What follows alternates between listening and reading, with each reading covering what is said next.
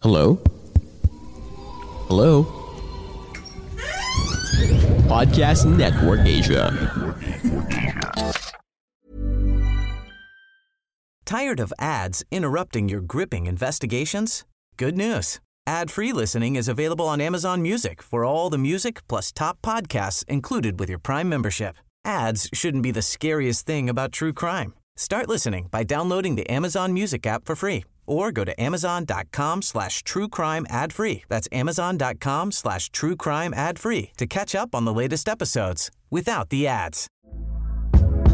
Hey there, it's Michelle Norris. I'm host of a podcast called Your Mama's Kitchen. When I travel, I'm usually looking for a way to find a taste of home when I'm not at home. And one of the things I love to do when I am at home is entertain. And Airbnb allows me to do that. When I was in California recently, I rented a house that had a great kitchen. And when we were sitting around the table, we were all thinking, we're in someone else's house. Someone could be in all of our homes as well.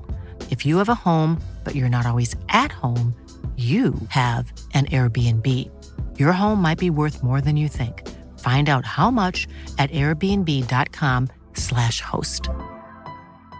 Confidence starts with loving who you are. And when your skin feels nourished and glows on the outside, you naturally radiate confidence from the inside. Give your skin a glow up with Osea's clinically proven Mega Moisture Duo. This ultra-hydrating body care features two of Osea's best sellers, Undaria Algae Body Oil and Undaria Collagen Body Lotion. These seaweed-powered heroes use skincare-level ingredients normally reserved for your face for results you can see and confidence you can feel. Osea has been making clean, clinically proven seaweed-infused face and body care products for over 28 years. This luxurious skincare is vegan, cruelty-free, and climate-neutral certified, so you never have to choose between your values and your best skin. Glow from the inside out. Get 10% off your first order with code GLOW at OseaMalibu.com. That's OSEA Malibu.com, code GLOW.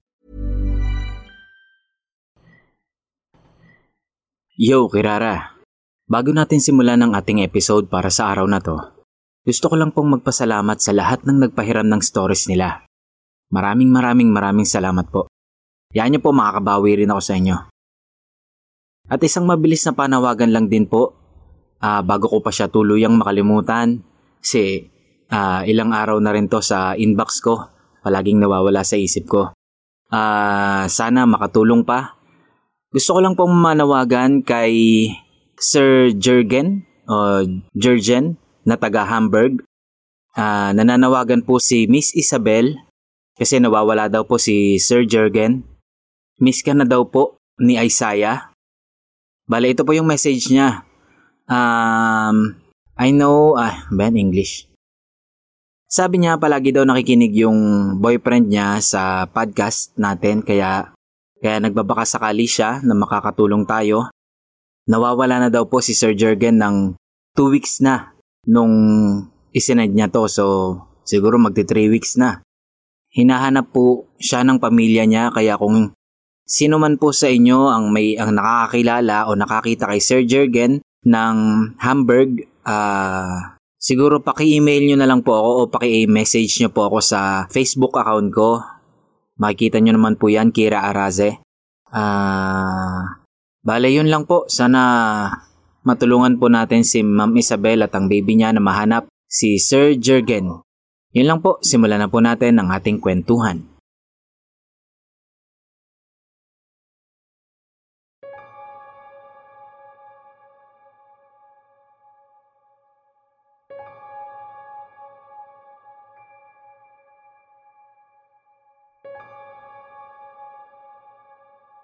Naipost ko na to dati sa kabila, bilang may panahon doon na nagpapashare sila ng gantong story. Bilang wala akong ma-share na budol sa bahay ng time na yon, nag-time to shine ako. Nangyari to last year. Work from home ang setup ko at graveyard shift ako. Meron kaming 16 na pusa na kasakasama kong magpuyat buong shift ko. Maliit lang kasi tong bahay namin. So laptop at monitors ko, nasa pinto na namin halos nakalagay at sa likod ko na agad yung ref. Walang space para makadaan kung sino man ang nasa likod ko. Dahil wala talagang dadaanan. Tulog naman na lahat during working hours ko. Yung pinto namin, screen lang, tapos may blackout curtains lang. Gate kasi talaga siya, tapos yun na rin yung pinakapinto. Around 4:30 AM, paumaga na to. Alam ko yung saktong oras, kasi nasa tapat ko yung mismong orasan. Tsaka time is life sa aming mga nasa BPO industry. Nagtatahulan yung mga aso. Yung tahol na mahina muna galing sa malayo, tapos lumalapit na mga tahol. Kasi bawat bahay dito may aso. Papalakas yung mga tahol, hanggang sa maramdaman ko na nasa tapat na ng pinto namin yung kung ano man yon. Sigurado akong hindi yun tao, kasi walang kaluskos sa labas, at sabay-sabay na umaalalong yung mga aso. Parang lumaki yung ulo ko nun. Feeling ko parang si Doraemon na lumobo. Tumayo ako sa pinto, pero hindi ko tanaw ang labas dahil nga may kurtina. Gusto ko lang makiramdam. Pero yung feeling na nakatayo din siya o sila sa tapat ko, na kurtina lang ang pagitan namin. Ang creepy part, nag-send ako ng message sa GC namin sa office. Kako, help. Something is wrong. Tapos yung Skype ko, biglang nag-prompt ng, "This message is too long. It cannot be sent." Talaga ba? As in, hindi ko masend? Mga anak ko lang kasi ang kasama ko dito sa bahay. Tapos yung lahat ng pusa ko, pati na yung 4 na nasa taas ng ref nakapwesto, ay nagsipagharap na rin sa pinto. At lahat sila ay galit na nakataas ang balahibo. Napaatras ako nun. Kasi as in lahat ng 16 na pusa, para silang army na pumila at humarang sa gate. Mga 2 to 3 minutes silang ganun. Tapos maya-maya, parang walang nangyari. Umalis lang sila at kanya-kanyang balik ng tulog sa pwesto. Tapos narinig ko na lang din na papalayo na yung kahol ng mga aso hanggang sa nawala na ng mga 5:02 AM. Hindi ako nakatulog sa nangyari na yon. Nanghingi ako ng copy ng CCTV sa barangay sa mismong oras na yon. Pero ang nakita lang namin ay yung aso ng katabi naming unit na tahol ng tahol sa tapat namin na parang may tinatahol lang ang daming ewan kung ano man yon. Salamat sa mga pusa ko. Pakiramdam ko, hindi sila nakapasok dahil sa mga pusa.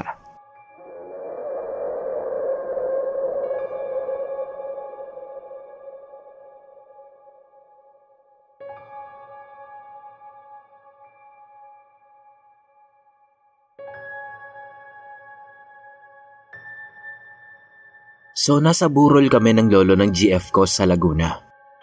Madaling araw na nang umuwi kami kasi nagbingo pa kami. Mga 4 AM siguro, nakamotor kami, and obviously, yung GF ko yung backride. Paglabas namin sa kalsada, medyo madilim yung kalsada at konti lang yung streetlights. Medyo bihira na din yung mga sasakyan na dumadaan kasi nga madaling araw na.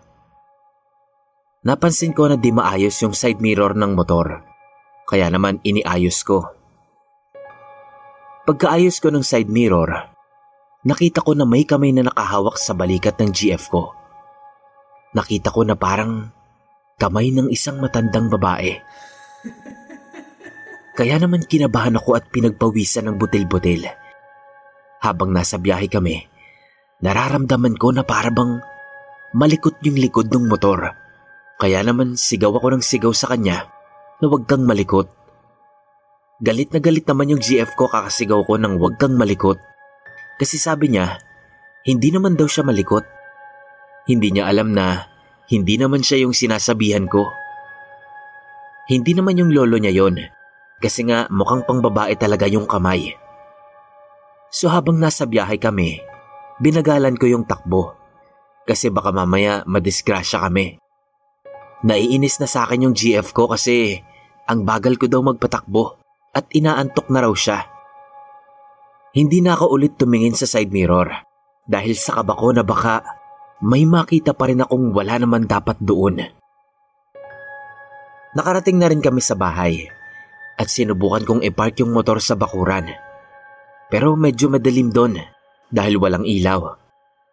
Pero nung iniayos ko na yung stand, ayaw umangat ng motor na para bang ang bigat-bigat niya. Yung parang may nakasakay pa. Kaya naman binuksan ko ulit yung motor para buksan yung headlights. Nung buksan ng GF ko yung ilaw sa bakuran, saka naman biglang parang gumaan yung motor at naiayos ko na rin yung stand. Pagkatapos nun, dali-dali na akong pumasok sa bahay at saka ko ikinuwento sa kanya yung nangyari kanina.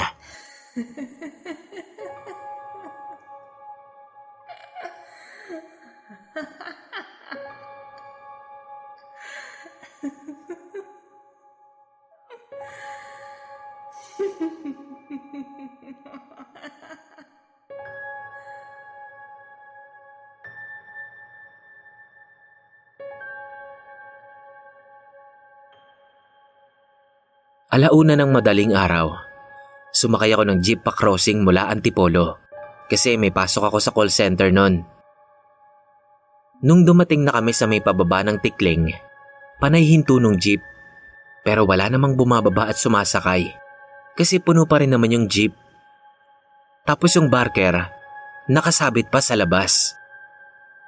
Nung pang-apat na hinto, sumigaw na yung driver. "Hoy! Kanina ka pa para ng para. Bumaba ka na." Sabi nung barker, "Walang bababa."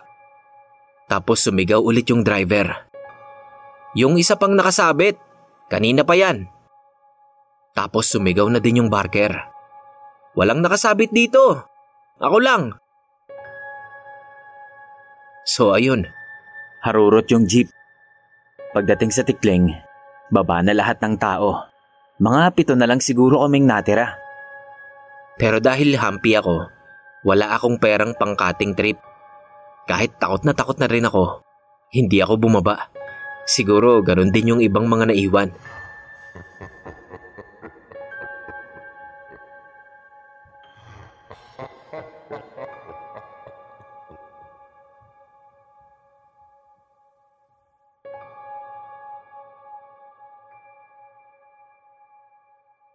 Mga ilang buwan after ng Pagoda tragedy dito sa amin, may prosesyon na nangyari ng 3:00 ng madaling araw. Ang nangunguna sa prosesyon ay yung kapitbahay naming kasamang namatay sa Pagoda. At kasunod nun ay yung iba pang mga namatay din doon.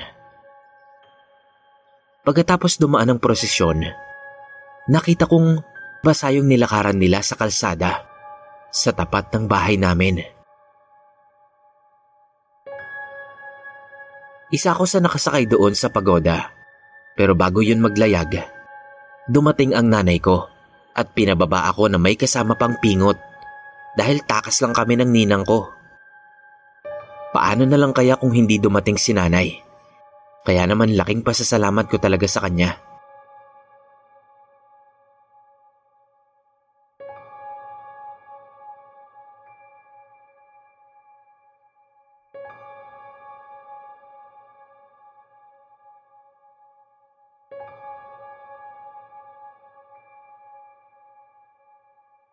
Na-hire kami para gumawa ng flower arrangement sa isang patay. Medyo tragic yung cause ng death niya, kaya nakasealed yung kabaong. It was around 3 a.m. at tinatrabaho pa rin namin yung flower arrangements. Nang biglang may amoy sunog na malansa kaming naamoy. Strange, dahil wala namang nagsusunog o nag-iihaw sa malapit. Kasi nga 3 a.m. na yon. At isa pa, malansa talaga yung amoy na hindi mo maintindihan.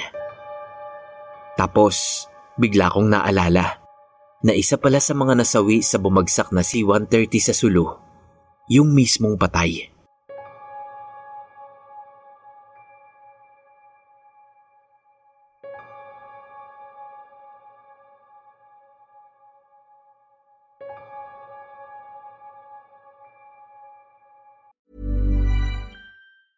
This Mother's Day, celebrate the extraordinary women in your life with a heartfelt gift from Blue Nile. Whether it's for your mom, a mother figure, or yourself as a mom, find that perfect piece to express your love and appreciation. Explore Blue Nile's exquisite pearls and mesmerizing gemstones that she's sure to love. Enjoy fast shipping options like guaranteed free shipping and returns. Make this Mother's Day unforgettable with a piece from Blue Nile. Right now, get up to 50% off at BlueNile.com. That's BlueNile.com. There's never been a faster or easier way to start your weight loss journey than with PlushCare. PlushCare accepts most insurance plans and gives you online access to board-certified physicians who can prescribe FDA-approved weight loss medications like Wegovy and Zepbound for those who qualify. Take charge of your health and speak with a board-certified physician about a weight loss plan that's right for you. Get started today at plushcare.com/weight loss. That's plushcare.com/weight loss. plushcare.com/weight loss.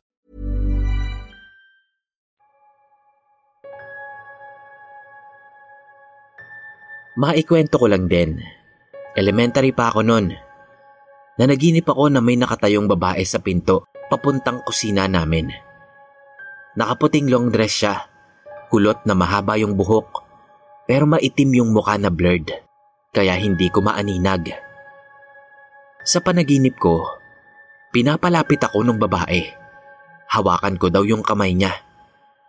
Pilit niya akong inaabot. Sumama daw ako. Ako naman, ayaw ko kasi hindi ko naman siya kilala. Tapos, bigla akong nagising. Buti na lang umaga na. Pagbaba ko galing sa kwarto, ikinuwento ko yun sa mama ko. Nakinig lang siya. Tapos sabi ng mama ko, aalis daw kami mamaya. Sabi ko, saan naman tayo pupunta? Pupunta daw kami sa Patay. E di nag-almusal, naligo at nagbihis na ako. Pagpunta namin dun sa Patay, papalapit pa lang ako sa kabaong niya, nakita ko na agad yung picture niya. Yung nakapatong sa ibabaw ng ataol. Nagulat ako kasi iyon yung babaeng nasa panaginip ko. Mahaba na kulot ang buhok na naka-long dress. Sabi ko, "Alam siya yung nasa panaginip ko." Tapos tinanong ko kung anong ikinamatay. Ang sabi, nagbigti daw yung babae. Kaya pala maitim yung mukha niya doon sa panaginip ko. Ang ipinagtataka ko lang, bakit ko siya napanaginipan? Samantalang never ko pa naman siyang nakita. Hindi ko rin siya kilala. Mabuti na lang talaga at hindi ko hinawakan yung kamay niya doon sa panaginip ko.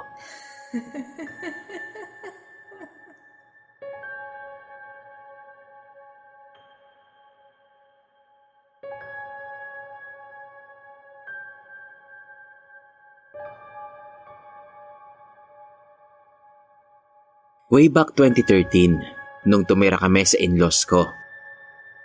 Matutulog na sana kami ng asawa ko.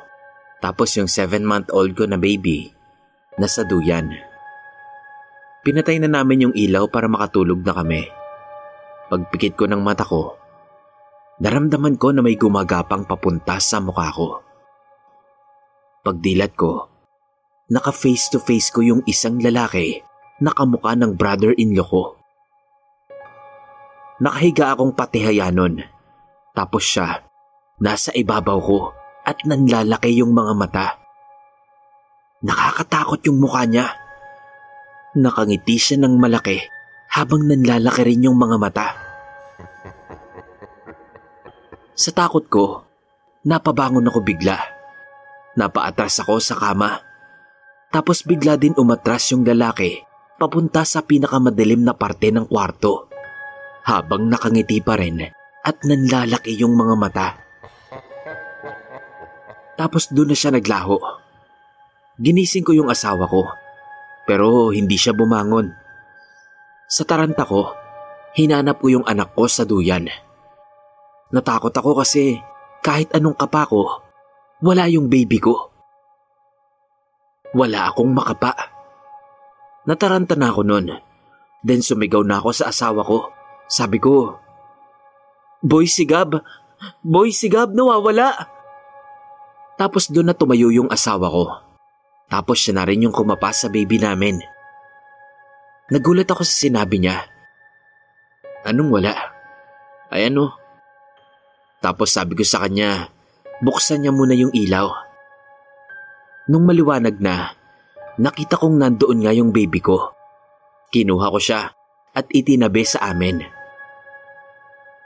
Nung matutulog na ulit ako, napatingin ako sa may pintuan.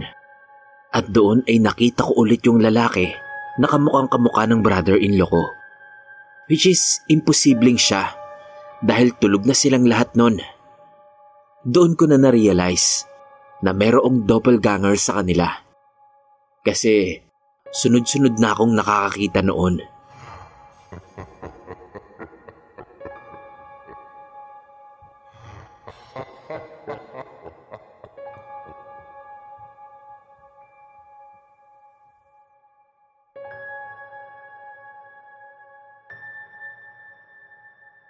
Bago makapunta sa CR namin, sobrang gulo yung madadaanan kasi ang daming tambak na panindang ukay. Sa sobrang daming tambak, hindi ko na napansin na may natapakan akong kulay itim na ikinagulat ko. Dahil ihing-ihi na ako, dumiretso agad ako sa CR. Habang umiihi, napadura ako at puro dugo yung idinura ko. Sinabi ko agad sa nanay ko na ganun nga yung nangyari sa akin.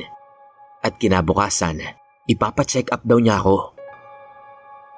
Pero dahil rin naniniwala yung nanay ko sa mga kung ano-ano, dinala muna niya ako sa manghihilot sa amin.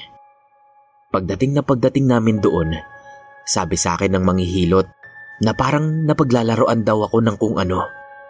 Tapos may itim siya na sinabi. Doon ko naalala na meron akong natapakan na kulay itim nung papunta ako sa CR.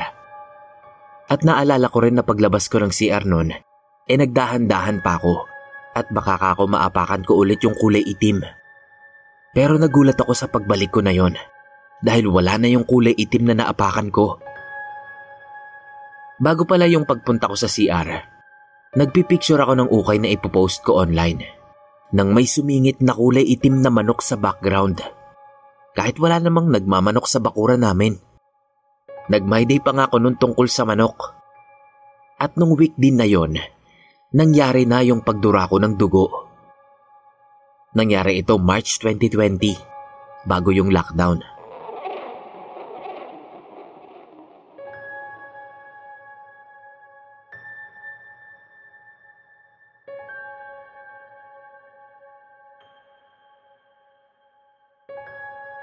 Bilang uso ang creepy stories, share ko na rin ang sa amin ng family ko na until now, naaalala pa rin namin. So, certified slappy kami ever since. Nakikitira kami sa lote ng lola ko. Ancestral house siya na may malaking lote. Maraming beses na siyang tinangkang ibenta para maging pera kasi wala namang pamamanahan yung lola ko, kapatid ng lolo ko. Sa maraming beses na tinangka siyang ibenta, palaging hindi natutuloy. Until one time, nalaman namin kung bakit nung ipinost ulit siya na for sale. One time, nagyaya yung lola ko na mag-swimming. So wala kami sa bahay ng 2 days. Hindi namin alam na may darating palang interested buyer, kaibigan ng kapitbahay namin. Nagpunta siyang mag-isa. Hindi niya kasama ang kapitbahay namin. Sa mga 3 days later, pagbalik namin galing outing, nagpunta yung kapitbahay namin. Sabi niya, nakausap daw niya yung kaibigan niya. Hindi naman daw pala totoong ibinebenta yung bahay. So syempre, sa gulat ni mama, tinanong niya kung bakit. Si lola na mismo ang nagsabi sa kanya na ialok na yung bahay.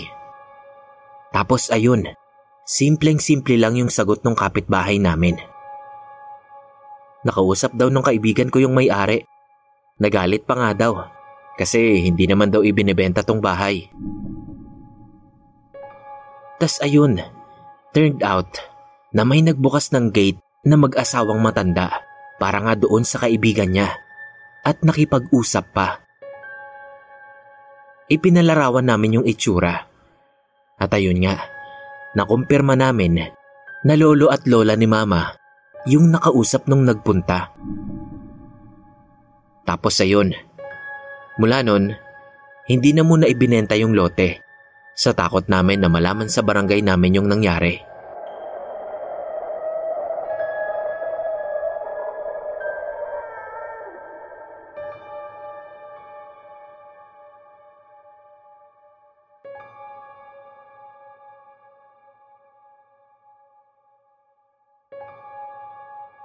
Buntis ako noon sa panganay ko. Pumunta kami sa bahay ng lola ko. Inutusan kami na bumili ng condiments sa tindahan. Sabi ko sa habi ko, shortcut lang kami para mabilis. Dumaan kami sa loob ng kuweba. Sobrang dilim, pero kabisado ko naman ang daan dahil taga doon naman ako. Wala kaming dalang ilaw noon, cellphone lang. Pero hindi sapat yung ilaw noon, pero carry lang naman. Dumaan pa din kami kasi paglabas ng kuweba, konting lakad lang, ando na kami sa tindahan. Papalabas na kami ng kuweba noon. Hawak ko ang kamay ng habi ko. Ako, wala akong inakyatan na hagdan. Pero siya, may naapakan daw siya na pataas. Hanggang sa sinabi ko sa kanya, walang hagdan dito. Tapos umaray siya paglabas namin. Yung paa niya, may sugat. Natakot na yung asawa ko na dumaan ulit kami doon. Kaya umikot na kami. Pagka-uwi namin, umupo lang ako. Tapos tinanong ng papa ko kung saan kami dumaan. Sabi ko sa kuweba. Tapos pagharap ko sa may parang paumbok na lupa, nakita ko yung sarili ko na nakangiti sa akin. Nakablak ako nun. Tapos yung nakita kong kamukha ko, naka-white na damit. Sinabi ko agad yon sa lola ko. Tapos pinapasok niya ako ng bahay at dinasalan. Siyempre napagalitan ako ng papa ko. Kasi hindi daw kami dapat dumaan doon ng kami lang ng asawa ko. Lalo na nga't taga Maynila siya.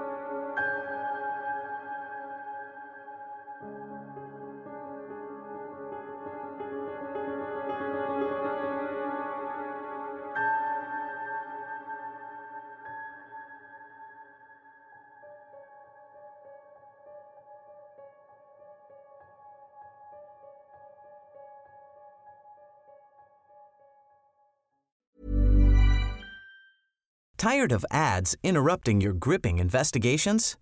Good news. Ad-free listening is available on Amazon Music for all the music plus top podcasts included with your Prime membership. Ads shouldn't be the scariest thing about true crime. Start listening by downloading the Amazon Music app for free or go to amazon.com/truecrime ad-free. That's amazon.com/truecrime ad-free to catch up on the latest episodes without the ads.